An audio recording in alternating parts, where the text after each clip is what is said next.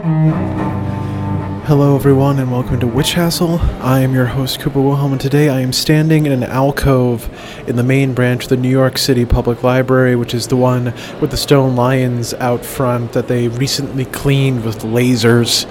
I have a lovely show for you today, which will mostly be my interview with Ashton of Black Unicorn Tarot, but before we get to that, astrologer Frank Savilli is back with more astro weather and magical advice for taking advantage of the changing skies. Here's Frank. Hey Cooper, hey all, I'm Frank Savilli. I'm an astrologer, a witch, a poet, and a diviner based out of Queens, New York, and I'm here to give you some guidance and some elections for working the stars in the weeks ahead. I do Hellenistic and archetypal astrology, I use whole sign houses, and I work with the tropical zodiac. It's also worth noting that all of my elections will be from New York City and in Eastern Time. Okay, so let's look at some elections for the weeks ahead. First, I want to look at the full moon in Gemini. So you can start this work anytime while the moon is still in Gemini, but the election I'm going to look at is for the exact full moon in New York City. And that in particular is going to be on Thursday, December 12th, 2019 at 12:17 a.m. Eastern. So we'll have Virgo ascendant, and with the moon in Gemini, we should note that both Gemini and Virgo are ruled by Mercury, so this is a very mercurial full moon. The moon at this time will be in the 10th house, which is high in the middle of the midnight sky. It's actually going to be the only planet that's visible, and that's going to be opposite the sun, obviously, because that's a full moon, in Sagittarius, in the 4th house, who's down in the underworld. So this is an interesting reversal of the places of the luminary here. Usually we see the sun, who likes being above the horizon, and the moon, who likes being below. In the context of Gemini, the twins, I think that's worth thinking with. Archetypally, that makes this a full moon about the reflections we cast and how we might dialogue with them. So now let's put some of that together. What I see is a time to put the great dreams and words of the past 6 months into action. Take stock of the projects you've been thinking on and the lands you've walked since then. This is a time for wanderers to settle. Start to vocalize and concretize some of the experiences that you've accumulated since the new moon that happened in Gemini back in June, specifically June 3rd, 2019. It's also worth noting that Mercury is in Sagittarius, the house of their exile. So think too with some of the things that have felt harder to accomplish since that last new moon. Is it time to drop some of those goals or re-coordinate the plot points? It's something to consider. And this working can be done in any way that you observe the full moon. Consider this a good time for tricksters in particular to show their double faces among the ranks of the wild hunt. And for our second election, I want to look at Venus's ingress into Aquarius. This will be happening on Friday, December 20th, 2019, around noon Eastern. But the election I want to focus on is actually going to be later that night. The perfect election will be at 2:10 a.m. Eastern, because that's when the moon will be on the ascendant. But if you don't want to stay up that late, I don't blame you, so you can start any time after about 12:15 a.m. Eastern. The reason I like this election is because Venus will be in Aquarius, finally free of some of the tormenting influences of the malefics in Capricorn. And as she enters Aquarius, we find her in her own decan right away, which is really positive. It means that some of the helping Venusian spirits are more easy to hand. We can call on them and work with them in greater strength. So the moon will be in Libra, which is another Venus-ruled sign, and this feels particularly soothing. It's a time of cool, dark night air, so breathe it in. And what makes this chart so lovely is that Venus is going to be in the 5th house, which is the house of her joy. Calm yet electric Venus feelings abound, and you can use this opportunity to take full advantage. It's a good time for any general Venus work you may want to do. Maybe some loving and some cleansing after Venus' stroll through Capricorn, and that might mean lots of fumigation and singing, intoning, or breath work. Try working with some older Venusian spirits as well, perhaps spirits of femme ancestors. You can take some time to listen to those ancestors who were never able to truly speak words of love. Compose a love poem for them on their behalf, and recite it aloud. And that's all I've got for you this time. So I hope you found this useful. Be safe out there. You could find me on Instagram at anti.bishop for commentary or questions, and I always welcome discussion and feedback, so feel free to reach out. And until next time, be well. Thank you to Frank. Up next, we have my chat with Ashton of Black Unicorn Tarot. Ashton is a tarot reader, sex magician, and practitioner of Lakumi, which is also known as Santeria. We had a lovely chat about tarot, sex magic, NYC versus NOLA, and their personal magical journey. It was a really wonderful time, and I'm very, very pleased to bring it to you. Thank you again. Thank you so much for being on. Thank you. So I think of you as someone with a lot of wisdom and a lot of expertise, but I really, in this interview, really want to focus on just like the journey of you as a magical person, if that's cool. Perfect. I'd love to talk about that. But before we get to that, there is one piece of expertise. Actually, there are two sort of like shop talk kind of questions I want to throw at you, and I just don't want to I want to make sure we don't forget them. On your site, you mentioned that you use a number of different decks when you're doing tarot readings. Mm-hmm. And from the language on the site, I got the sense that there's something about the decks where you tend to sort of choose a deck based on the person you're reading for. Mm-hmm. Could you talk a little bit about like that kind of idea of like the deck as another way of personalizing or specializing the reading? Absolutely. So my experience with tarot traditionally in the traditional set of tarot, i.e. like the Rider-Waite deck or the Thoth deck, it is not extremely accessible to all of my clients who are particularly people of color, trans people, queer people, sex workers, etc. So the different decks that I use, I try to use them in a way to encompass and incorporate the people who I'm reading. So, for instance, Next World Tarot by Christy Rode, it is just a spectacular, beautiful deck. And I find that because there's so many queer images in the deck, that it's really helpful to read queers with that deck because they can connect, right? Another one of my favorite decks, particularly for sex workers, is the Slutist Tarot. But I also use the Slutist Tarot for my kinky clients, because there are fantastic, phenomenal sex-positive energies about alternative bodies and alternative ways of having sex. And that empowers me as someone who's also part of the kinky community, right? Yeah. But if I have clients who are people of color, are Black, are looking at their ancestral roots, Dust Onyx Tarot by Courtney Alexander. I was gifted this as part of a let's give practitioners some cards to actually read with. And her deck is just so phenomenal. The images are so beautiful.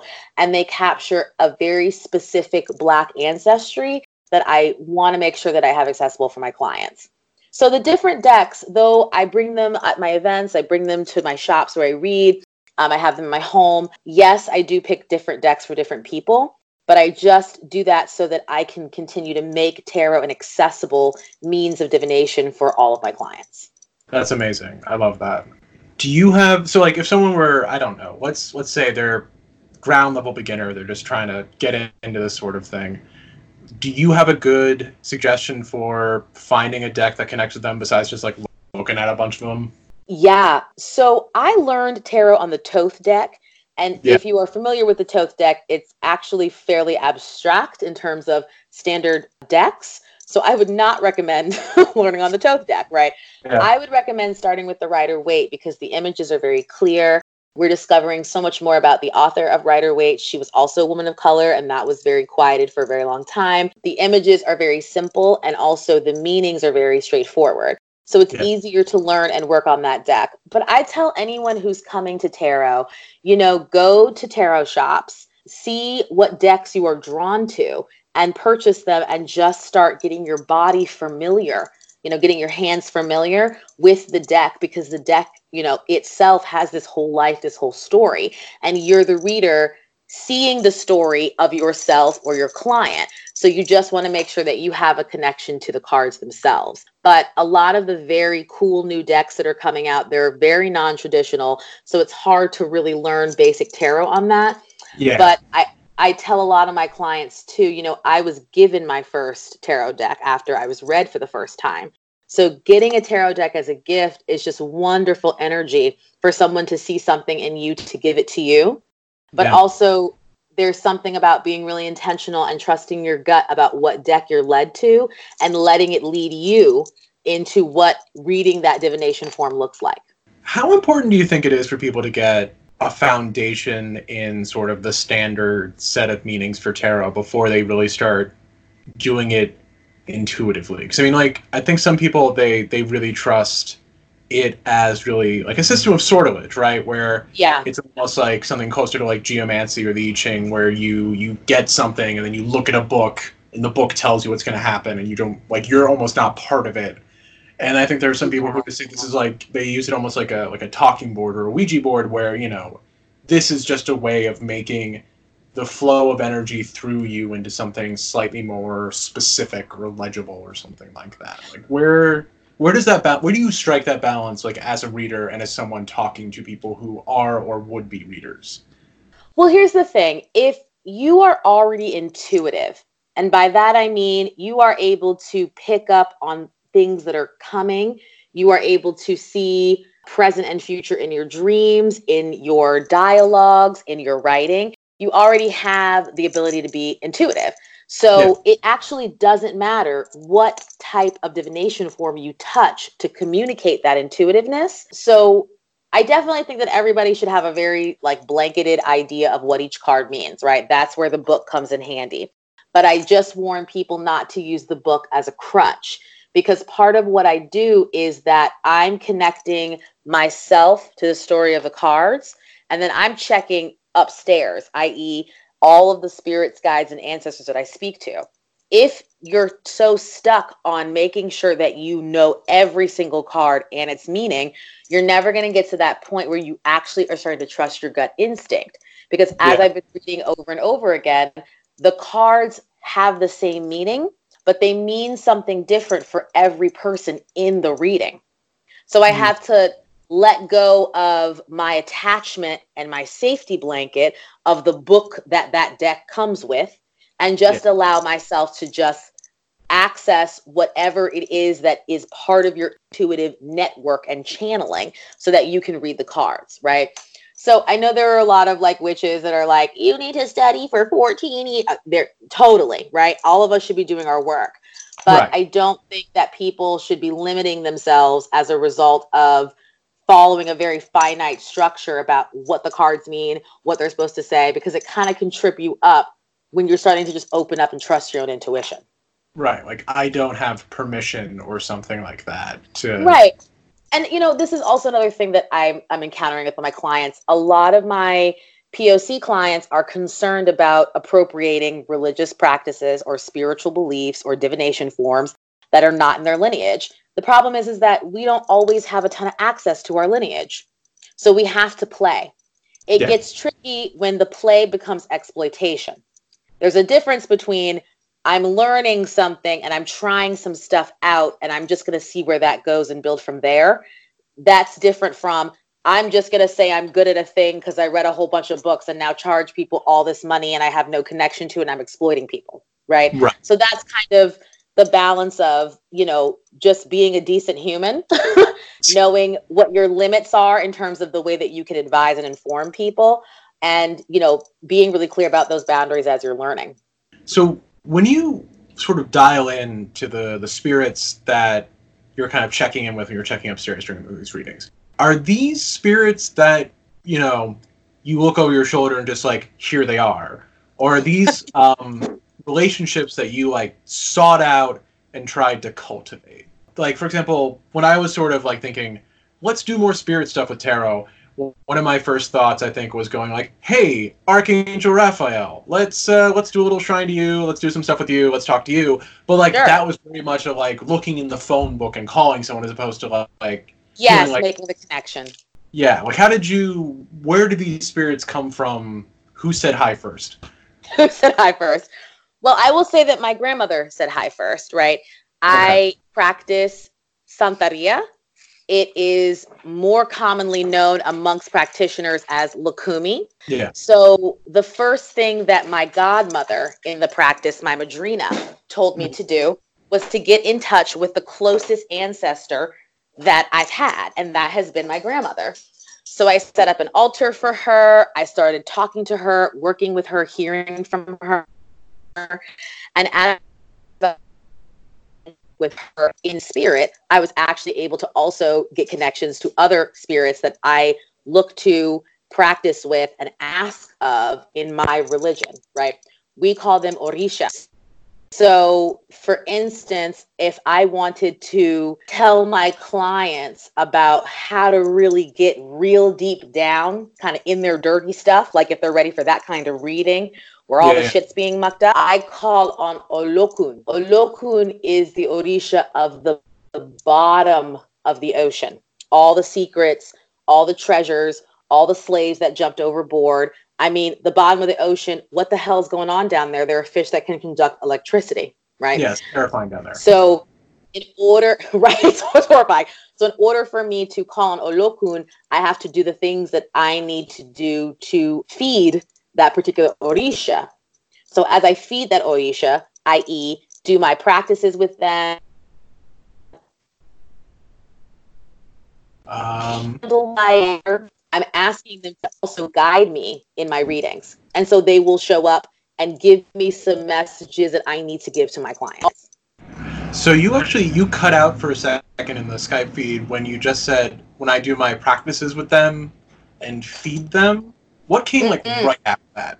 Feeding them, right? So feeding your spirits, your guides, or your Orisha. There are specific Orisha that like specific things. There are altars. So altars for these Orisha, and I also have an altar for my grandmother. But if we're just talking about like reaching out to your ancestral energy, my grandmother, you know, she loves these types of flowers. She enjoys these types of candies. She, like every year for Christmas, she got an orange, right? Because she was just that poor. And that was the most valued, treasured thing. So one of the things that I make sure that I do on Christmas is leave her an orange so that it's very clear that I'm connected to the lineage. I'm appreciating the fruits of the labor of the earth and offering that back to her as she's also guiding me. That's what I love. Spirit, asking it to be in communication with you. You need to make an offering in order for them to come in and guide you. Okay, that makes a lot of sense. The other kind of like shop talk thing I wanted to bring up before we got into the sort of the life story and the transformations was, so you've done a lot of classes, you've written articles, you've sort of become like I think a very good expert on questions of sex magic, and in particular, I think sort of like using sex magic to ground yourself in your own body or kind of learn to be kinder to yourself. What role can sex magic play in someone's overall either like magical practice or even just like healing as a person? Yeah, that's a fantastic big question, right? So I know that a lot of the humans in my life who are queer, who are non-binary, who are differently gendered, they experience a lot of trauma on their body, right?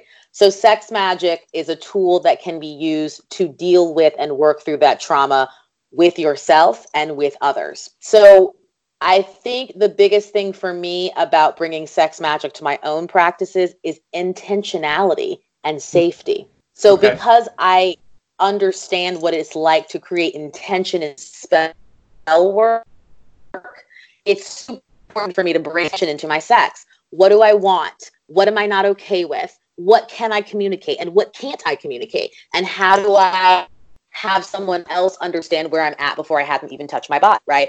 I think sex magic can be used as a tool and as a way to do that. And in terms of sex magic and safety, I use these spiritual tools in my sex magic to elicit safe space for myself when I'm not necessarily feeling super safe. So for instance, I set up an altar a lot, just very small, right before I have sex, even if the person whom I'm having sex is not setting up that altar with me, right? So for me, having a candle going while sex is happening, is a spiritual calling into of protection and safety. But on a real note, right, I used to disassociate all the time while I was having sex.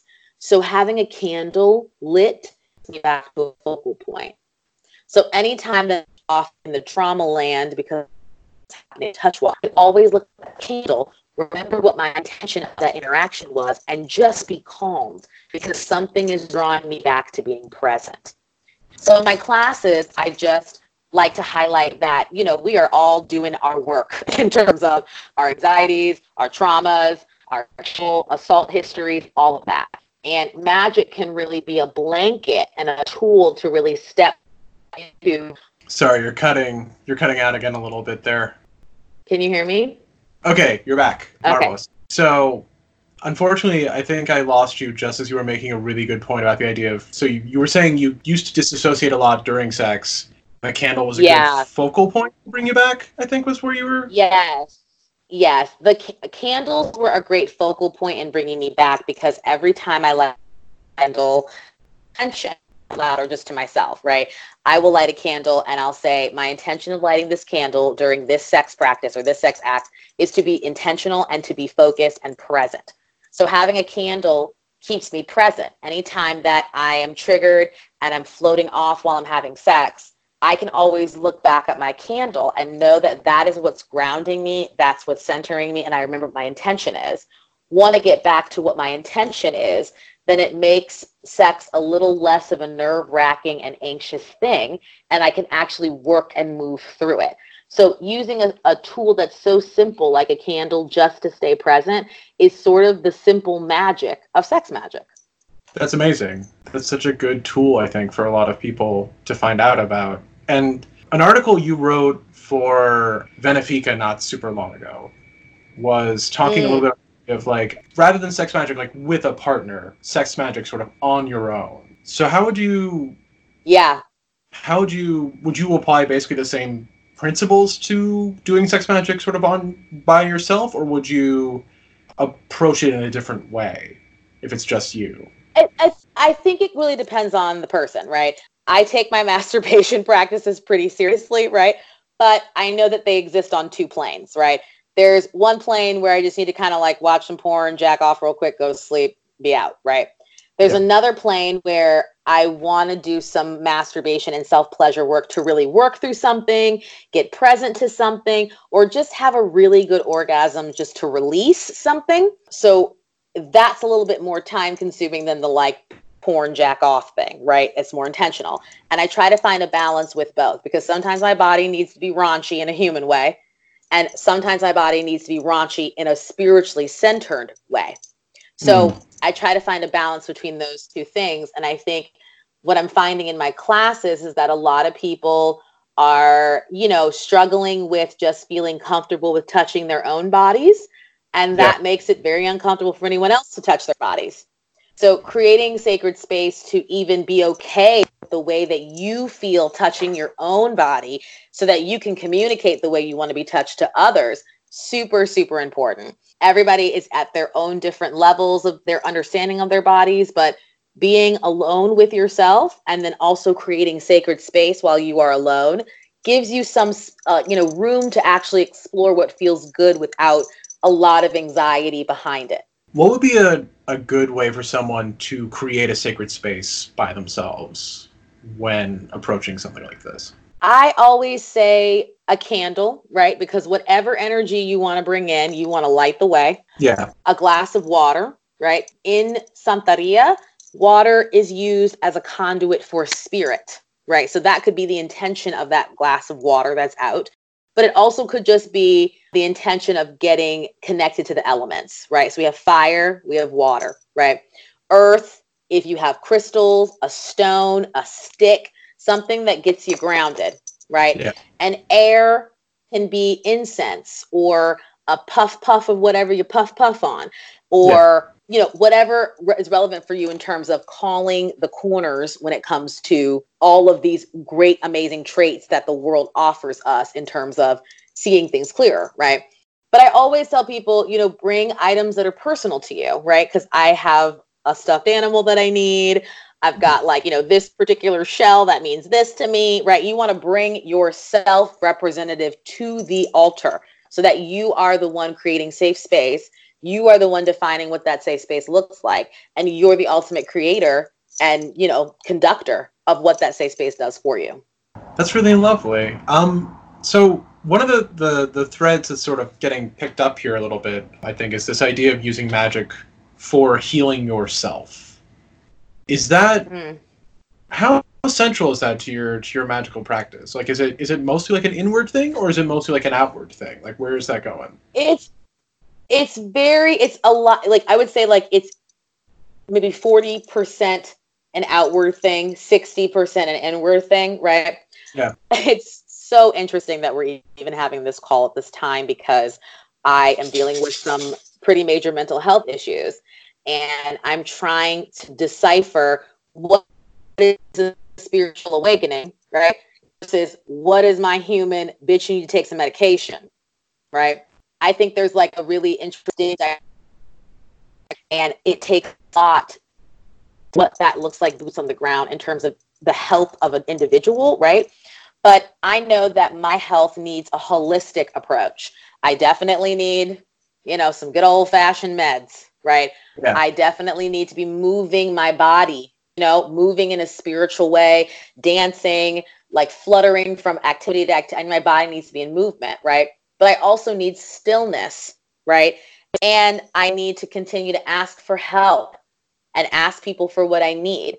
But a lot of the things that I use to calm myself are spiritual tools.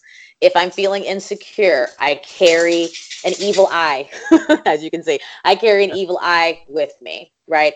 If I'm feeling like I need to call on a specific orisha for protection, I will wear the herbs that coordinate with that orisha. So my own health and well-being is holistic, yes, but a lot of it is centered on the way in which I practice my spirituality for my own personal well-being and safety. You have been, so like Santeria seems to be playing a huge role in your spiritual practice right now, but was that your access point? Is that how you started out with all this, or was it something else? It was not my access point. I've been practicing Santeria probably for about 3 or 4 years now at this point. But I was a very young pagan witch, right? And I was in high school, and I really liked crystals and smoke and candles and all these little tools that went around with being witchy. I just did not know how to use them yet, i.e. that time that I set my room on fire because I lit too many candles because I thought I was being quote unquote. Oh no, you're frozen again. So you set your room on fire and you thought you were being quote unquote witchy. Oh, okay, cool. I had no idea what that meant at the time. I just thought the tools were pretty and shiny, and I loved the craft movie idea of being a witch. That's you, yeah. Okay. Which is how we all start. Right, of course. I mean, I feel like as much as I'm like a stuffy, grimoire kid these days, like, at the beginning, it was all just sort of, reading The House with a Clock in Its Walls or something like that. Yeah, I mean, just general ideas of witchiness seems really very cool to people, right? Yeah. And so you start off with, like, crystals, candles, fire hazards, all that, and then... yeah. Like, how do you sort of get deeper into it? Like, what was sort of your thing of, like, what was your moment of saying, oh, I'm in this now. This isn't just sort of like a fun, cool thing. This is a thing that I'm like hooked into. Right. I don't think that came to me until I started practicing Santeria. Because I realized that one of the things that was missing from my pagan practice was actually calling on my own ancestors. And that was something that I was missing before Santeria. My godmother within the practice was just reminding me that part of my lineage, part of me getting connected to my spiritual side is getting connected to my ancestors, getting connected to the dead. So being an independent pagan practitioner, reading books, watching movies, touching materials, I wasn't able to connect really until I started working with my own ancestors. So when I speak to new witches, white, black, purple, gray, pink, whatever. I'm like, get to your lineage. Who is past, who feels present for you? Work with them, right? So that was what was missing for me as a younger witch, just the connection to my family line within what I believe in practice. How difficult was it making that connection? Because I feel like, different people have different challenges, but also I think it's weird because I feel like there are 20,000 how-to books out there about, casting spells or burning things or what have you. But, like, ancestor stuff, like, I've seen, like, 5 books on that, maybe, floating around, and I had to be an older person to even hear about all that. So, like, how did you go about it? Was it just sort of, did your godmother help you out with all of that? Or was it, like, just an inward searching? Like, what did that look like? It definitely looked like having a guide, right? So my godmother in my spiritual practice. I've known her for many years. And then she started to approach me as, let's not just be friends. Let's talk more about what it looks like for you to step into your spirituality, right? So it looked like getting a guide, like an earthly guide, right? And I think what I'm finding too is just a lot of other witches, right, that also work with their ancestors in ways that you can't necessarily find in books, have been so incredibly informative to me. So really the bigger key about ancestry work has been community, finding the people in the community who as a collective group or as individuals really tap into what their history looks like. I will say that this is more challenging for a Black person because we are not taught our lineage. We are not given the tools and resources to find our families. So we do have to rely on spirit. We have to rely on the feeling. We have to rely on some shattered history stuff that people may tell you about your Uncle Mason or may tell you about like your Grandpa Bill, but there's some secrets, right? So it's been a little bit harder for me to get the exact details of my lineage because my family is full of secret keepers and some of the secrets are ugly and I get it. But having the truth of what's going on with my family makes it easier for me to connect with the ones who have already passed away. You mentioned that I think the first person you sort of spoke to in terms of your ancestral line was your grandmother. How close were you to before they passed on? Was it sort of like you had a big foundation to work on, or was it like it all sort of happens in spirit? I was very fortunate. I had a lot of foundation to work on.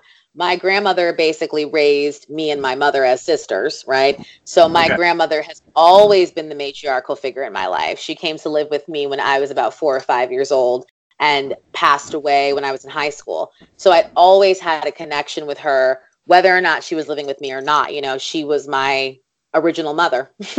Yeah. So connecting with her was not very difficult, aside from the feelings that came up about connecting with her, right? So I tell my clients when they are getting in touch with their spirit ancestors, you are human and you are spiritual.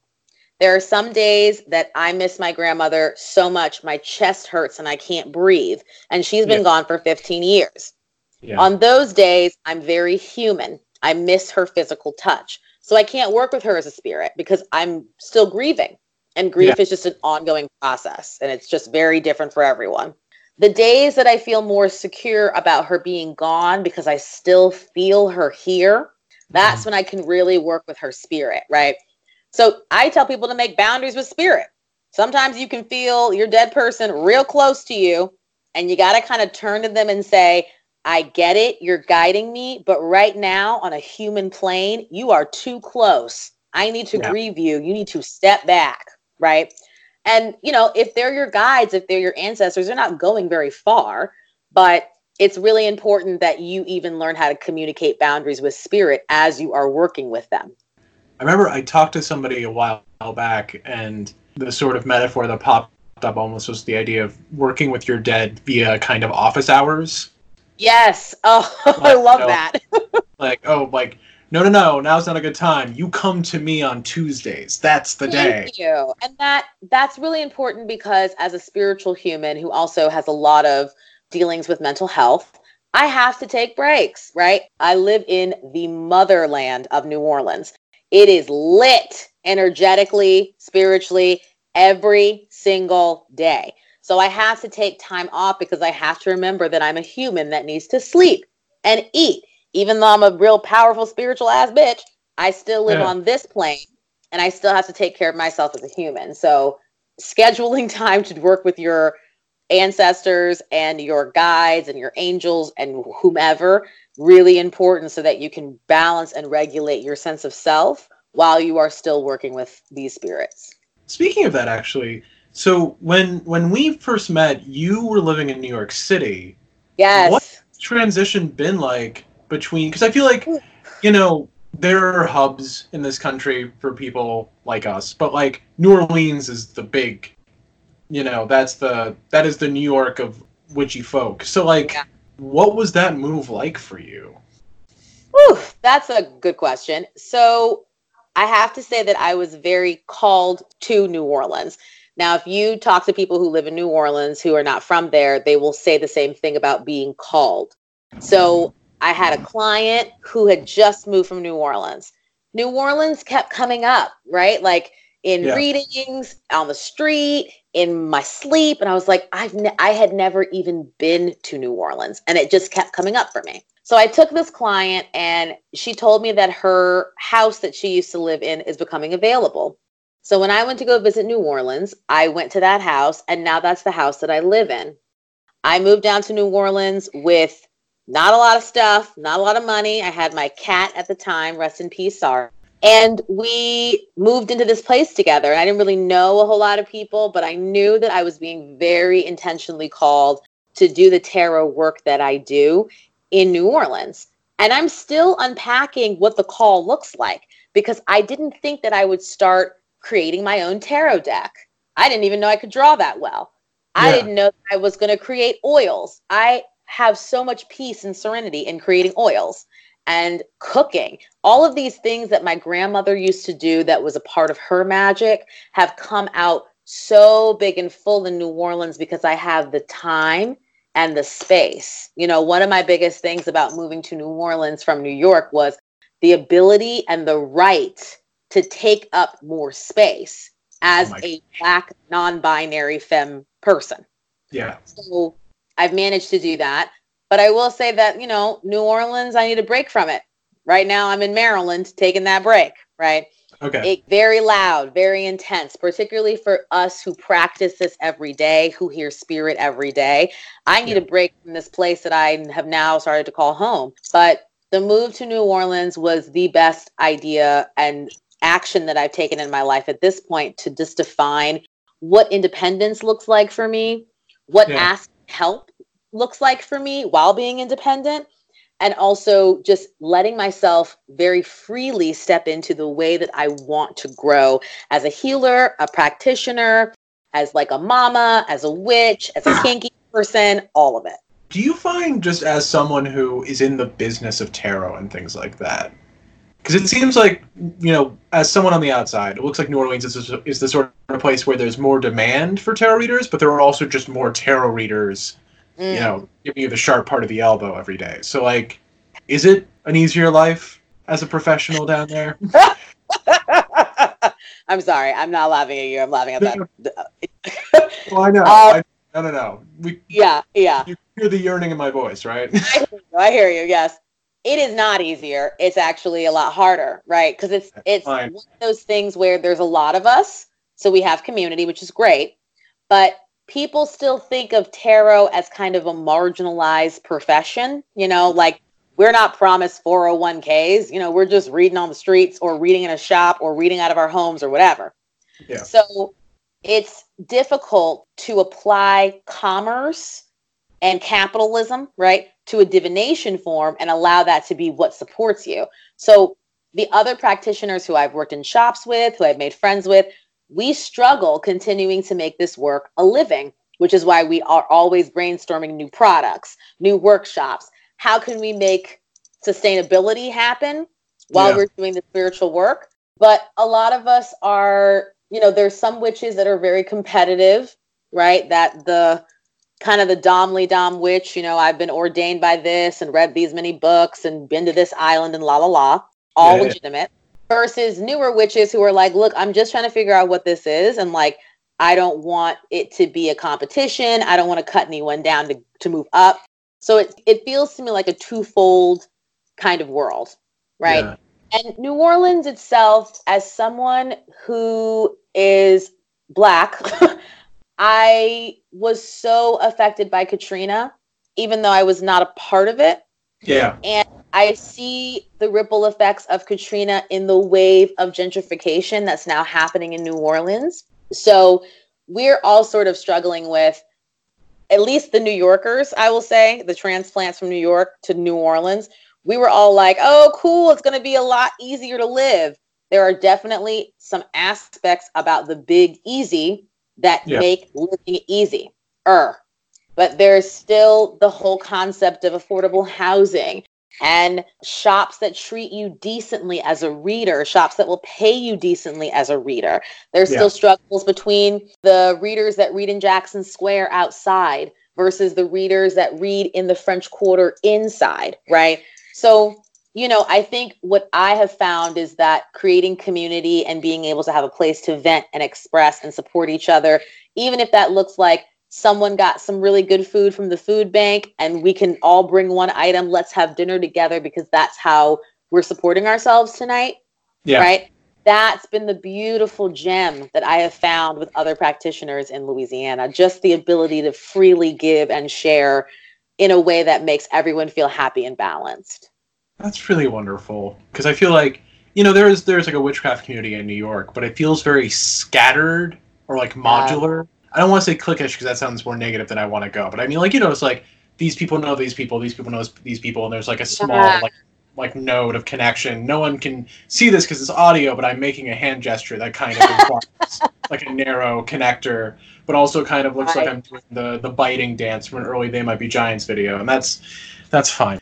So actually, this is the opposite end of that struggle, right? Because like that's about like making ends meet, what we were just talking about. But like when you first started doing this for money and as a professional, did you have any like qualms about the idea of like, here's a spiritual thing, but I'm gonna do it as a means of making money? So like that like idea of like what's gonna make this work, is that gonna like confuse things or complicate things in a negative way? Was that a worry?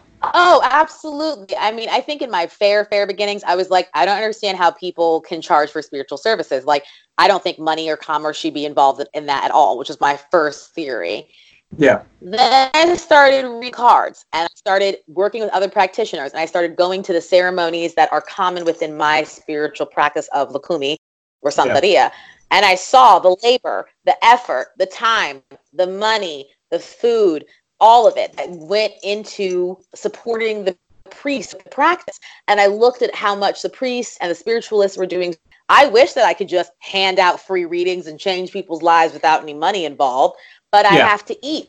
I have to support myself. So it started to make more sense to me to apply, you know, a charge, a fee, money, monetizing, accountability through money when it comes to the practice because of the kind of labor that I put into the work. When you say accountability through money, do you mean you being accountable to the client or the client being accountable to you? Sometimes it is the client being accountable to me, right? And most of the time it's the client being accountable to me. So I always take, in my private practice, I always take my money up front. Here's why. Sometimes your client is not going to be happy about what you have said to them. But the guarantee for you is that you have gotten money for your time and labor in whatever conversation your client allows you to have with them. Yeah. I tell my clients straight up, my spirits will not allow me to bullshit or lie to you with what I see in the cards. But I also check in with myself and the energy across from me about what that client is ready to hear. I am not one that wants to send you into some kind of full-blown psychotic episode by showing you some stuff in the cards that I see that you are not ready for. Yeah. But regardless of what I say and what I do in the session, you still need to pay me for my time. Okay, that makes like I when I first started doing this for money, I got very nervous about it and then had to sort of go on the complete other track and just be like, listen, Cooper, be a good Marxist. It's labor. Labor is entitled to all it creates, et cetera, you know. If you were a plumber, you would charge parts and labor. Why aren't you doing that now? You're frozen. Oh, no. Am I back yet? Yeah, you're back. I hear you. Okay, solid. Honestly, it's better that I was frozen because I just made a comment about Marxism that I feel like is not, you know, it's fine. But what was I going to something I was going to say? Lukumi, right, Lukumi. So, did you find, because, okay, so you said you've been doing Lukumi for about 4 years. You moved to New Orleans 2 years ago? Oh, no, I moved to New Orleans about, like, 2 Julys ago. So, like, it's been about almost 2 years. Okay, so did you find that your connection to Lukumi or Santeria, did you find that got stronger when you went down there, or did you absolutely have to take it with you? Okay, so moving down to New Orleans, I received what we call in Lukumi warriors. So you are now allowed to offer and bring some Orisha into your home, right? So I have representations of Orisha in my home. I would not have been able to do it the way that I do it in New Orleans, in New York. Honestly, because sometimes that just has to do with space. If I have to have my Olegua Orisha by the door, but like my apartment is so strange and weird that it just doesn't work, right? Having the space to be able to do that really up the ante in terms of me bringing my Orisha into my home to guide and work with me. There are tons of Lukumi and Santeria practitioners in and throughout the South, right? Lukumi can be shrouded in secrecy because there are a lot of practices and ceremonies that we just can't talk about all the details of, right? But we all recognize each other when we see each other because we have these distinct markers on us, i.e., particular jewelry, particular colors, particular energy, that is very clear that we're working with the Orisha. Yeah. So this has very much expanded my practice. And even things like moving to a place where I can walk to the river, that has expanded my practice so much because I'm such a water baby. I work with water. I work very closely with an Orisha called Oshun.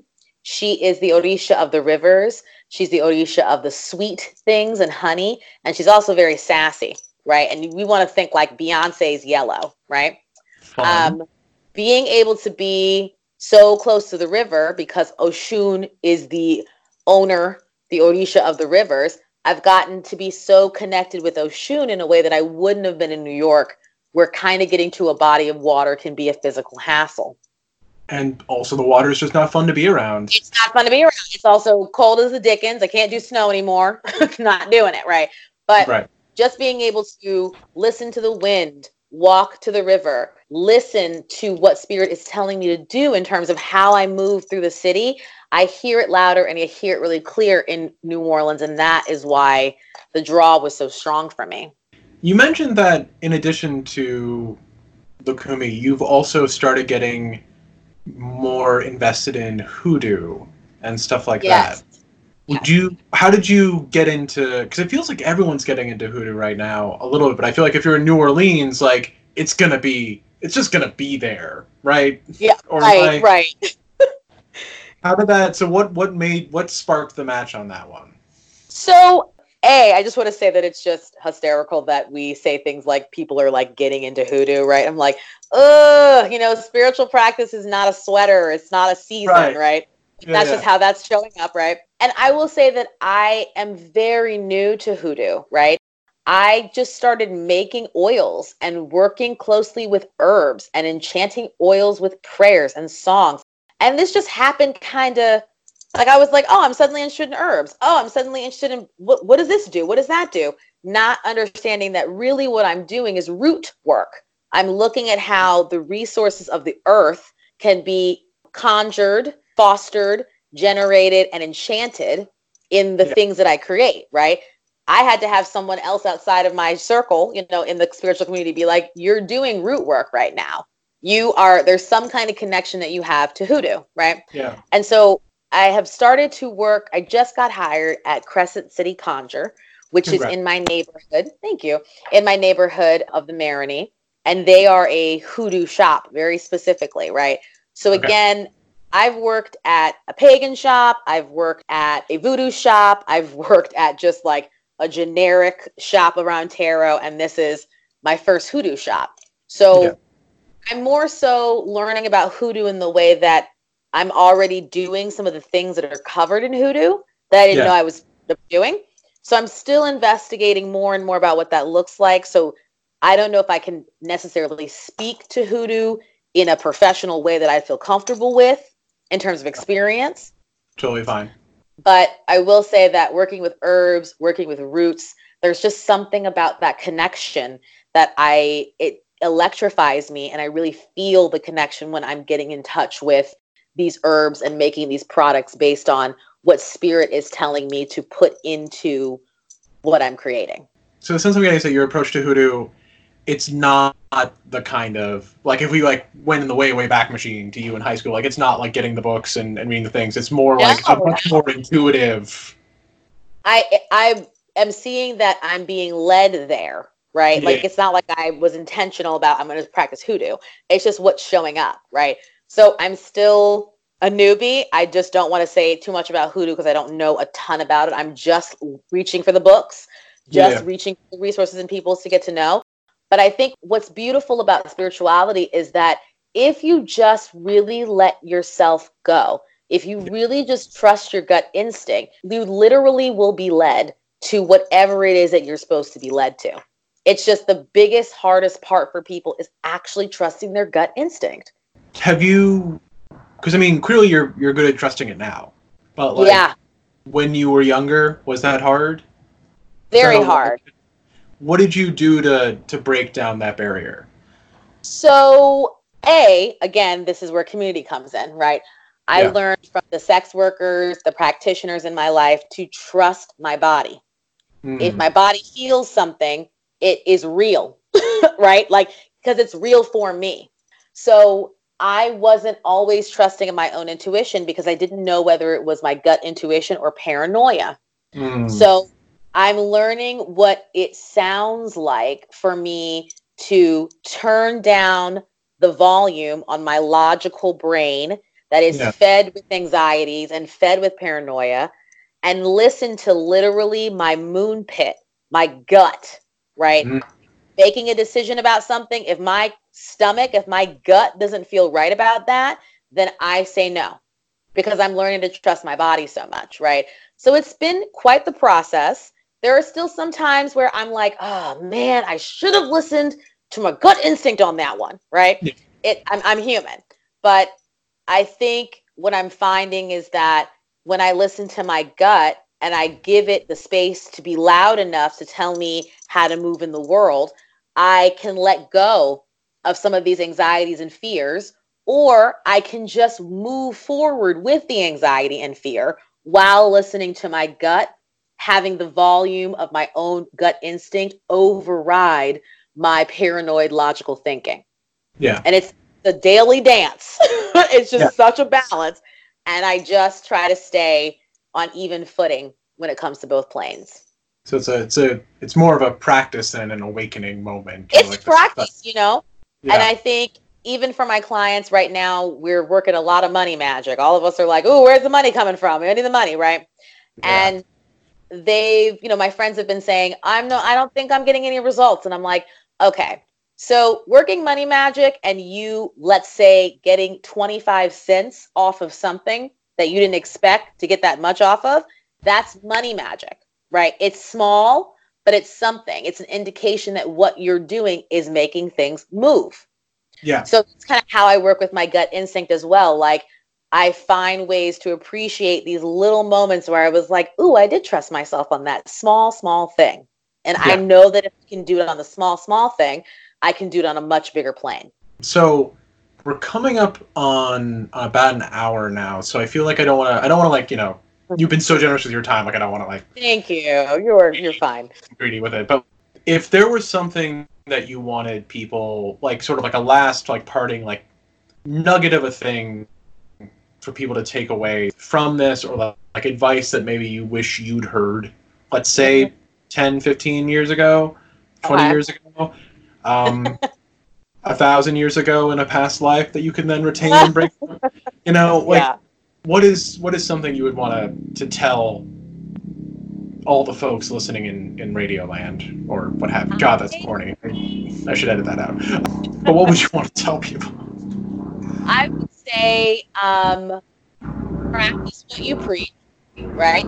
If you have an idea, a theory, a thought about something that you want to share, make sure that you are practicing it, right? Walk with fear, okay? Particularly for these really powerful female-bodied humans that I work with, right? But also these two-spirit, non-binary people. We are powerful as all holy FUCK, and it's very scary. So pacing ourselves, being good in terms of self-care, really important. But finding your community is so incredibly vital. And I know a lot of us witches are like, I'm a weirdo. There's no one else out there like me. And I'm like, well, whatever planet you are from, there's someone else on this planet who's from that planet. Find those people and work with them so that you know that you are not alone, right? If you are tempted to discover something, if you're interested in stuff, take classes, read books, talk to people, but don't rely on that information alone. Really make sure that whatever you're practicing really feels good in your body and makes you feel connected, right? And, last thing I'd say is like, if magic empowers you, if it heals you, if it entertains you, if it keeps you from falling into deep depressions, but it also keeps you from like really losing it out there in the streets, like use it. If whatever works, use that. If it doesn't work, then use something else. Hell yeah. Amazing. So if people want to get in touch with you, maybe get a reading, maybe check out some products, where should they go? What should they do? You can find me on Facebook under Black Unicorn Tarot. That is, I have a Facebook page about that. And then on Instagram, you can find me at Black Unicorn Rise. I am in the process of getting a little bit more technologically sound. So I will be launching an official website within the new year. But for now, you can find me on Facebook at Black Unicorn Tarot and on Instagram at Black Unicorn Rise. Feel free to message me if you are interested in readings for the new year. I'd be happy to talk to you about price points, but also I always offer a sliding scale for queer, trans, and people of color. And those are my clients that take priority. Amazing. Thank you. So actually, before we stop, one last thing. You mentioned you were making a tarot deck. Can we talk about that for like 5 minutes before you go? I'm really glad that you're making me talk about this. So I've been reimagining the tarot deck. I'm realizing that this deck is very personal to me and my own story, but there are not a lot of decks that represent Black people and Black queer people. So that is what my goal is with this deck. Honestly, I just started channeling my grandmother because she was an artist, and I just started just sketching and drawing these drawings, right? So I have been really attached to my version of the Strength card. She is the sex worker. And I've made some products around some cleanses, some disrobing oil, i.e. bringing your energy back to yourself after you have had a sexual partner. That's what the disrobing oil does. And just celebrating and embracing the trials, tribulations, and extreme politics and dangers that sex workers have to encounter. So for me, sex workers represent strength. But I'm still in the process of working on my major arcana, right? For instance, like the Hierophant is Audre Lorde, right? That's just my understanding of who is guiding the brown folks in my life in terms of queerness and writing and exploring really these in-depth concepts that are hard to look at, right? So my tarot deck is something that I'm playing with and still developing. Yeah. I definitely hope that it'll become something on the shelf that's accessible for all the brown folks in my life and everybody else who supports and follows. But it's a bit of a journey, and I'll just be sort of launching cards and products as I'm called to do so. But the hope is that I am able to create an entire tarot deck that is dedicated to brown and queer people. That's amazing. That sounds really lovely. Thank you. Cool. Looking forward to that. And amazing. Thank you so much for doing this. Welcome. This was fabulous. This was a joy. Thank you so much to Ashton. If you want to learn more or reach out, you can check out Black Unicorn Tarot on Facebook and find them on Instagram at Black Unicorn Rise. So that's our show. Thanks to Ashton and Frank.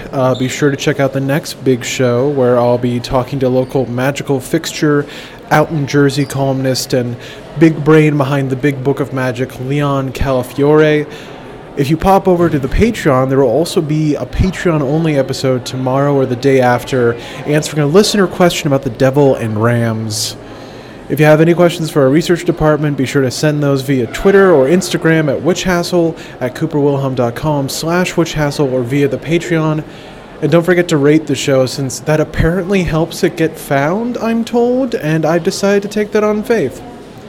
Our theme music was performed by Sebastian Baverstam and recorded by Edward Lee. From an alcove in the main branch of the New York City Public Library, this has been Witch Hassle. Good luck with the work ahead.